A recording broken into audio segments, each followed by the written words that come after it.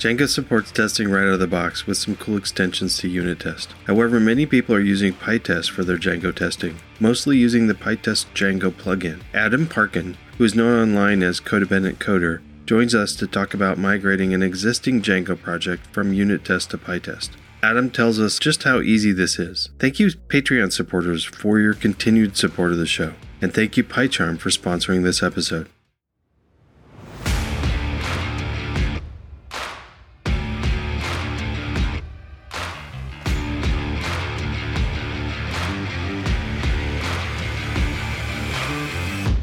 Welcome to Testing Code, Python testing for software engineers. Welcome to Testing Code. I am really excited today to have Adam Parkin on the show. Welcome, Adam. Hey, thanks for having me. And you go online, you go by Codependent Coder. Is that correct? That's correct. Okay. That's correct. We're going to talk about testing in Django and just run from there. First, who are you, Adam? What do you do? Hi, I'm Adam. I'm currently a senior software developer at a company called Bambora. We do online payments. And as you mentioned, like in my spare time, I have a blog called The Codependent Coder, where I kind of write a bit about things I've learned in Python, mostly in Python, because that's sort of where my passion lies, and also testing and other topics like that. Okay. I think you have an explanation somewhere about why Codependent Coder. Yeah, that's kind of a funny story. So years ago, I was working at it was actually one of my first tech jobs. And a colleague of mine put up a pull request and was requesting a review on it. And she said to me, Adam, can you please review my code? Because the codependent coder in me needs validation. And something about that, just like the name, just like it sounded really kind of funny and just jived with me. And at the time, I wanted to start a Twitter handle that was for tweeting out developer related stuff. I already had a sort of a personal Twitter account, but I wanted something where I could just post stuff related to development. So I went to get the Twitter handle Codependent Coder, like with ER at the end, but unfortunately that was just a little bit too long for a Twitter handle, so I had to drop a letter. So I dropped the E between the D and the R at the end. That was how it started. Okay, so you've got two words, codependent and coder, and the coder's the one you thought to make shorter? Yeah. I kind of regret that decision, actually. And like the domain for my blog is the same thing. It's like Codependent Coder, like CODR. And I probably should grab the domain CODER as well, just so that, there's less confusion. But yeah, no, anyway. That's fine. It works for me. Anyway, so we were going to talk about Django and testing, but do you use Django mostly on personal stuff, or do you use it at work? Or kind of both. The company I'm at now, when I started there, the team I landed on, we had 5 different little microservices that we were managing. And 3 of them were, at that time, were written in Django. The other 2, one was written in Flask, and one was actually an AWS Lambda function. We eventually migrated the 2 of those to also be Django projects. So at this point, all 5 are Django-based. And, most of my day-to-day development work is in Django now. So even some applications went from a Flask service to a Django microservice? Yeah. Okay. Yeah, we did that because we sort of reached a point where there's a bit of a cognitive switch when you switch from one framework to the other, right? So like most of our work was being done in Django, and then there would be the odd ticket that would come up and we'd have to do something on that service that was written in Flask. And then you'd start writing some code and you'd do the Django thing and you'd be like, oh, wait, this isn't a Django project. And then you'd have to make that mental switch in your head. Oh, okay, now I have to do this the Flask way. And that sort of overhead kind of became significant over time. And so we wanted to sort of have sort of this uniform structure in all our projects and sort of that sort of same familiarity if you jump from one project to another. And so we just aligned on Django. That makes sense. I mean, I think that I wanted to touch on that and come back to it because the time and mental energy to switch back into different mindsets is non-zero. So it makes sense. Even if any particular project have made more sense on a different or just be fine in Flask or in any other framework or maybe, Fast API or something. Sometimes it's not the computer time or whatever that makes most sense. It's the people involved. Yeah, 100% agree with that. Yeah. So, okay, sorry, I cut you off. But you also, I think you were continuing on, you use it for personal stuff as well? Or? Yeah, so I mean, just because I'm kind of a fan of the framework, and when I do stuff in my personal time, it tends to be Django related as well. Okay. Just because I'm a big fan of the framework. All right, cool. I got to admit, I'm very much a novice. I've used it just a little bit, and people that listen to the show are probably annoyed that I'm saying that I'm just getting into it and have been a novice for about 2 years now. But I've got a lot of other stuff going on, man. Honestly, I can relate to that. Like, I mean, do it for my day job, and I still feel like I'm learning parts of the framework every day. Yeah. With testing wise, you showed me a little example of some example tests. So and how some of the differences between testing Django with PyTest and unit test. So let's talk about that a little bit, about that transition. Yeah. So by default, like a normal Django project, like if you read the Django documentation, the sort of quick start tutorial, it walks you through writing some unit tests for a basic Django application.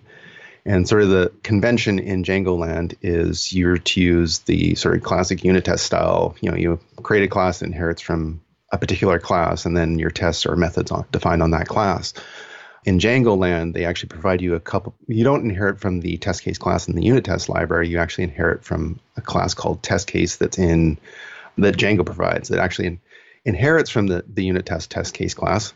This inherit entire, like I'm waving my hands here. It would be nice if I could draw a picture, but anyways, this Django test case class that they provides a whole bunch of little nice things for you. Like, for example, the setup and tear down on that class will spin up a database for you and tear down that database when you're done. There's a sort of a client object that it provides that allows you to sort of simulate web requests. That's very, very handy for testing, in particular, your views. And all those niceties come for free with you if you just inherit from that base test class that Django provides. And so that's fine. So like when I started at the company I'm at now, like we had these projects that were written in Django, and they were all using that default test runner that Django comes with. And we reached a point I reached a point where we were doing performance goals for the year. And I had worked on another project where we decided to use PyTest. And I was really enthusiastic about that tool, and I wanted to try bringing that tool to the projects where we were now managing. And so I set a performance goal for myself that I negotiated with my manager to transition all these services we had to using PyTest as the test runner. And we started down that journey, and it started with actually that one of those microservices that was not Django based. A colleague of mine did the work to convert it to a Django project, and he put the code up for review. And I thought, well, this is my perfect opportunity to try and convince somebody to start switching something to PyTest. And I left a comment on the review saying, so I see right now it's using the default test runner. What would it take to switch this to PyTest? And it was really interesting because like initially there was a few people who were very resistant to that change. And I think a lot of that is just one of the things about Django is it's a very opinionated framework. And so if you do things the Django way, it tends to be very easy, and you're working with the framework. Whereas when you try to sort of move outside of the sort of norm with Django, it tends to feel very uncomfortable and awkward, and it feels like you're fighting the framework. And I think there was that perception that if we switch the test runner from the one that Django provides to PyTest, we're going to run into that tension and that friction. There was initially a bit of resistance to that. And so this colleague of mine, he was great about it. He actually took the time to dive into trying it out, and he sat down and he took this project and switched the test runner to PyTest, and he actually found that it was actually quite easy. And so it was a nice, really early, easy win. And that sort of got us started on that path. And then throughout the rest of I think it was a few months, we eventually migrated all 5 services now they're all using PyTest as the test runner. Okay, when you say test runner, is it also switching the tests to not use the test case pattern? That's a good question. We haven't rewritten any of the existing tests. We're now at the point where in the last month or two, we're starting to, it really depends on the person writing the code. Like some people are still writing tests that inherit from test case and following that style, and that's fine. That works, right? PyTest will happily run those unit tests for you. Yeah. And some people are really gravitating, like myself included, are gravitating towards the, PyTest style of, you write test functions. And we haven't gone back and rewritten the old tests largely because there really hasn't been any need to. I mean, PyTest will run those fine, and they still fail when they are supposed to fail and pass when they're supposed to pass. So Thank you, PyCharm, for sponsoring this episode. PyCharm 2020.1 is out, and oh, what a treat. Git integration was already amazing, but now it's even better. You can do interactive rebasing. That's cool. You can choose to have the commit window appear as a tool window next to your code instead of a pop-up. I really like that. Branch searching is now easier, and you can even install Git right from PyCharm. Heck, you can now even install Python right from PyCharm. There's improvements to the virtual environment support and improved support for adding packages to requirements.txt files if you use those. those. There's even a new Charm command line tool that opens a light edit version for quick edit jobs that don't require all the bells and whistles. You can split the terminal window now to see the output of 2 commands at once. You can configure the status bar. There's improved database support with SQL script run configurations. They've even improved the font with the JetBrains mono typeface. Now that's attention to detail. You got to check this out. And you may as well start with the Pro version. It's free for 4 months, only if you go to testandcode.com/PyCharm. Save time, use PyCharm. Yeah. The initial push for that initial pilot project was just switching the runner over and running PyTest instead of unit testing. Yeah. Okay. That's like, for a non-web project, that's like a non-zero. I mean, that's just a pretty easy switch. Yeah. You can just run PyTest instead of unit test on the command line or whatever.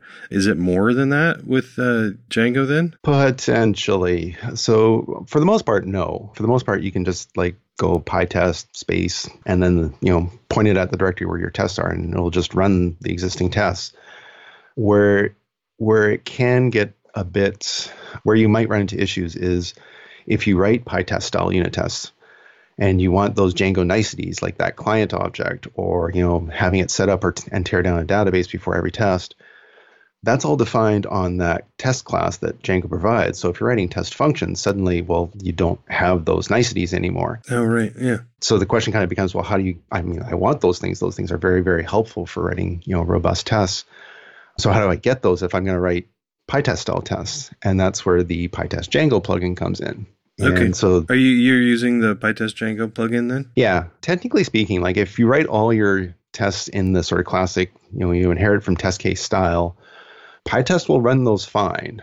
So you technically don't need PyTest Django if you're going to adhere to that style.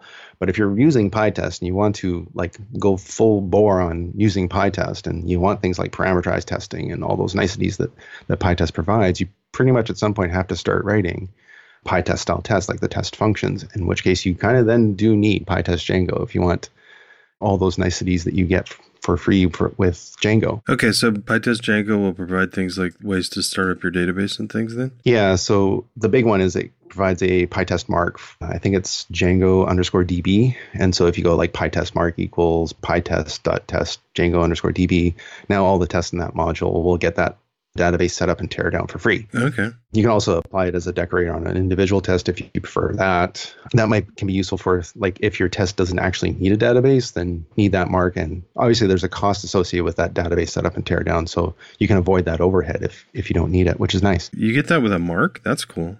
So it's just, that's an interesting style. It is. It's actually, that was one of the things that like a lot of the people who were less familiar with PyTest when we first started putting that in some of our test classes, test modules, they kind of look at that line and it's like PyTest mark equals this weird identifier and be like, well, that's all it's doing is this weird assignment at the top of the module. That shouldn't have any effect. But in fact, and so then they comment that line out and run the test and everything blows up. So there's a bit of a surprise there for a lot of people, but it's a learning opportunity, right? Oh, yeah. That's cool. Has everybody jumped on the PyTest bandwagon then? That's a good question. I think so. For the most part, if you don't want to write PyTest style functions, you still don't have to. You can write tests the way you did before, and that's fine. Like, there's nothing wrong with that, and you can do things the way you have always done, and it just works. But it means that now people who want to take advantage of those niceties, they can. And some people are starting to dabble with that. Like we actually had our first pull request with some parameterized tests that went up I think it was like a month and a half ago or maybe 2 months ago. And so we're starting to take advantage of those things, which is kind of nice. All the tests, if you're setting up a database at a module level, do all the tests within that module have to play nice and make sure they don't mess each other up? How does that work? Are you speaking specifically sort of about the database aspect? Yeah. Is it a persistent database for all of the tests that are going on? Sorry, I guess I could have explained that a bit better. So in stock Django, when it creates the test database, when it starts the test run, it spins up a database, applies all the database migrations to that database to put it into that sort of initial known state. And then in the setup of each individual test, it will start a transaction, run your test, and then the teardown will be rolling back that transaction. So it only creates the database once for the entire test run. And then each individual test is run inside a database transaction, which ensures that sort of isolation between tests. Oh, okay. Cool. Yeah. The PyTest plugin do that as well? It does. Okay. It does. Like once you add that mark, it has the exact same behavior. Okay. So is there a way to, like, let's say I've got some, I guess all the migrations, is there a way to set up your initial state so you can have a non-empty database for a whole set of tests? Yeah, you can. I haven't played with them a whole lot myself, but there's like, I can't remember the term, I think it's database fixtures, which is confusing for PyTest people, right? Because we think of fixtures in a different way. But there's essentially data that you can have, say, when my test database gets spun up, insert all this data into the database at the start. And so that there's data in the database that is in a known state. Okay, cool. And you said maybe that you had some surprising wins with the switch to PyTest? Yeah. So that was actually, so for myself personally, like the big thing for me that I wanted to get in switching to PyTest is I wanted to be able to start writing parameterized tests. My background before I was writing code in Python is I did a fair bit of testing in Java and using JUnit, and I saw the value of parameterized testing there. So like switching to PyTest was like from a personal ulterior motive perspective, I just wanted to be able to do that in Python. And certainly we get that, and that's great. But one of the things I didn't expect was, so when you run PyTest, at the end of a test run, it produces all those warnings at the end. Like if it finds things that are kind of like a little bit not best practice, or, maybe if you're using something that's deprecated or whatever, things like that, it's spat out at the end of the test run. And so when we first did that first migration of that project to PyTest, it actually spat out this warning about a regular expression we had defined in this middleware module that's actually used across all 5 microservices. And had we not gotten that warning, we would never have identified that potential bug, and we never would have fixed it. And that we got that for free just by using PyTest as the test runner. We had a similar win with, one of our services has a third-party dependency, and we were getting these warnings at the end of the test run that was pointing to the code inside that module, and it was a deprecation warning. And as it turned out, at the time we were running Python, actually I think we're still running Python 3.7, but the deprecation warning was about something that was going to go away in Python 3.8. So because we saw that warning, we knew we had to upgrade that library, and we got to do that work before we do the switch to Python 3.8, as opposed to after the fact when we update to 3.8 and suddenly things start blowing up, and then we have to scramble to upgrade that library. So it was nice to get that sort of initial heads up on that problem. And we have a similar warning right now that's pointing at actually the specific LTS version of Django we're using. There's a deprecation warning that once we that will be fixed when we switch to Django 2.2, which is the newer long-term support version, which we're planning on doing soon. And again, it's like these warnings just gave us some heads up on some problems that were going to be coming down the pipe later, and we got to get ahead of them, which is huge. It was super helpful for us. Yeah. I never would have expected that. That's an interesting thing to notice. I remember when PyTest, so a lot of people, when they're just playing around with Python, they don't turn all the warnings up as loud as they can be. Yeah. But PyTest by default turns all those on. And yeah, exactly. And you can dial it down if you want to, but it's one of those things of like, now you should go fix it instead of turning off the warnings. Exactly. And that's an interesting thing. It was surprising to my team when we had tests fail, not because there were new things wrong with our system, but because we had deprecated Python code within our test modules and stuff. So yeah, cool. Since everybody's how big of a team you got then? So the development team as a whole in my office is about 25-ish people. My actual team, like we have teams within that team, and my team is currently about 5 people. Okay. One of the things that I've heard before with teams that bring on like somebody that's really excited about PyTest, but other people that are going along because they don't want to make waves or anything. Sometimes a complaint will come off that code in fixtures is hard to find. Any problems with that? I've heard that concern raised. I haven't experienced that problem yet myself. As I said, I think right now, like so far, we've sort of just dipped our feet a little bit into the taking advantage of all the PyTest goodies. Okay. So we might not have run into that one yet. I use PyCharm a lot, and it has the ability to just jump to the definition if it runs across it. So, But it is, they are a little different that within most Python code, something's either defined in the code you're looking at or it's defined in a module that you've imported. Yeah. But fixtures can show up. They can be defined in a conftest file somewhere. I guess that's the part where some people get confused, but I never have, but I've been using it for quite a while though. So yeah, it's a familiarity thing, right? Like once you've seen that, you kind of know it, but until you've seen it, it's kind of, when you first see it, it's kind of surprising. Yeah. So development wise, do you think developing the parameterization has helped you then are you using that in Django tests then? A little bit. Like we don't have a ton of parameterized tests yet. And I think just culturally, I think there was initially a bit of resistance to using parameterized tests because I think like any technique, they can be overused or used in a way that's perhaps less than ideal. Yeah. But so like we've only sort of dabbled into them so far, but they have been helpful so far. Okay.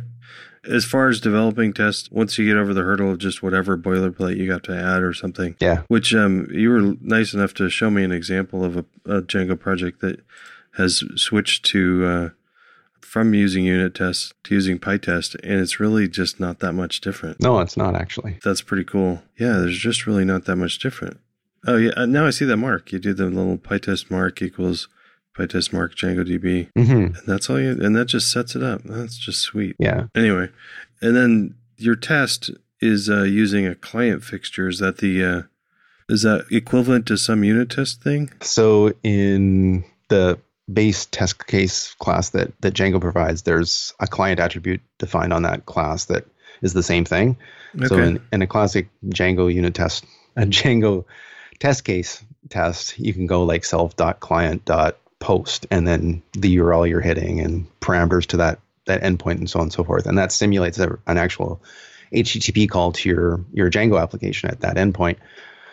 That client argument you see in that PyTest test is just, that comes from PyTest Django. It provides that fixture for you for free. That's just sort of universally available once you have PyTest Django as a dependency. And then you can do the exact same thing. You can go like client.post or client.get or client.put. You know. So within the test case itself, you're not really doing that much different. It's just the outer structure. That's pretty clever. That's nice. So developing tests within PyTest with PyTest Django's, even if you were not going to take advantage of parameterization or anything, it shouldn't be too much of a hurdle to just switch over. Development-wise, you shouldn't be spending more time with PyTest. I mean, I guess you could argue you could spend less because you don't have to keep typing self, but that's not that huge of a deal. But the as far as running goes, does it run about as fast as unit test, or have you looked into that? Actually, no, that's a good question. So that is one of the cons we've sort of experienced in the switch to PyTest is the tests do run a little bit slower. The nice part is because these are microservices, each individual project, the number of tests in a single microservice is relatively small. It's probably on the order of like hundreds or maybe a little over 1,000, which isn't a ton of unit tests. So the runtime, like it went from like 7-8 seconds to like 13-14 seconds kind of thing. So like in terms of, CI, that's nothing, right? It's completely inconsequential. As a developer on your machine, if you're doing like, TDD and you're running the test all the time, that does get a little annoying. One of the things I've sort of started adopting recently is taking advantage of that -lf flag for PyTest, that last failed flag. Yeah. That's a super huge time saver for me because I'll like write my bit of code, run the test, and then, one test fails or two tests fail. And then I can just like make my change, type PyTest -lf, and then I'm only rerunning those two tests that failed. And then once I'm finally done and everything's green, I can rerun everything and see that everything is green once again. Yeah. I love that flag. Yeah, me too. I heard about it on this podcast, so thanks for that tip. I love that. I don't know if they use the flag internally, but I love that in PyCharm you can just rerun just the failed as well with just a button. That's pretty cool. Yeah, that's handy. Thanks so much for telling me about all your transition from unit test to PyTest within Django. This has been really fun. Yeah, thanks for having me. If people want to know more about you have the blog at Code Bennett Coder. Is that a .com or an org or .com? .com. Okay. Cool. Any final words before we sign off? No, I think we kind of covered everything. Awesome. Well, thanks a lot, and we will. I'll catch in with you later. Cheers. Thank you, Adam. Great info there. Thank you, Patreon supporters, for supporting the show. Join them by going to testandcode.com/support. And thank you PyCharm for sponsoring this episode. The link for the extended pro trial is at testandcode.com/PyCharm. That link is also in our show notes at testandcode.com/110. That's all for now. Now go out and test something.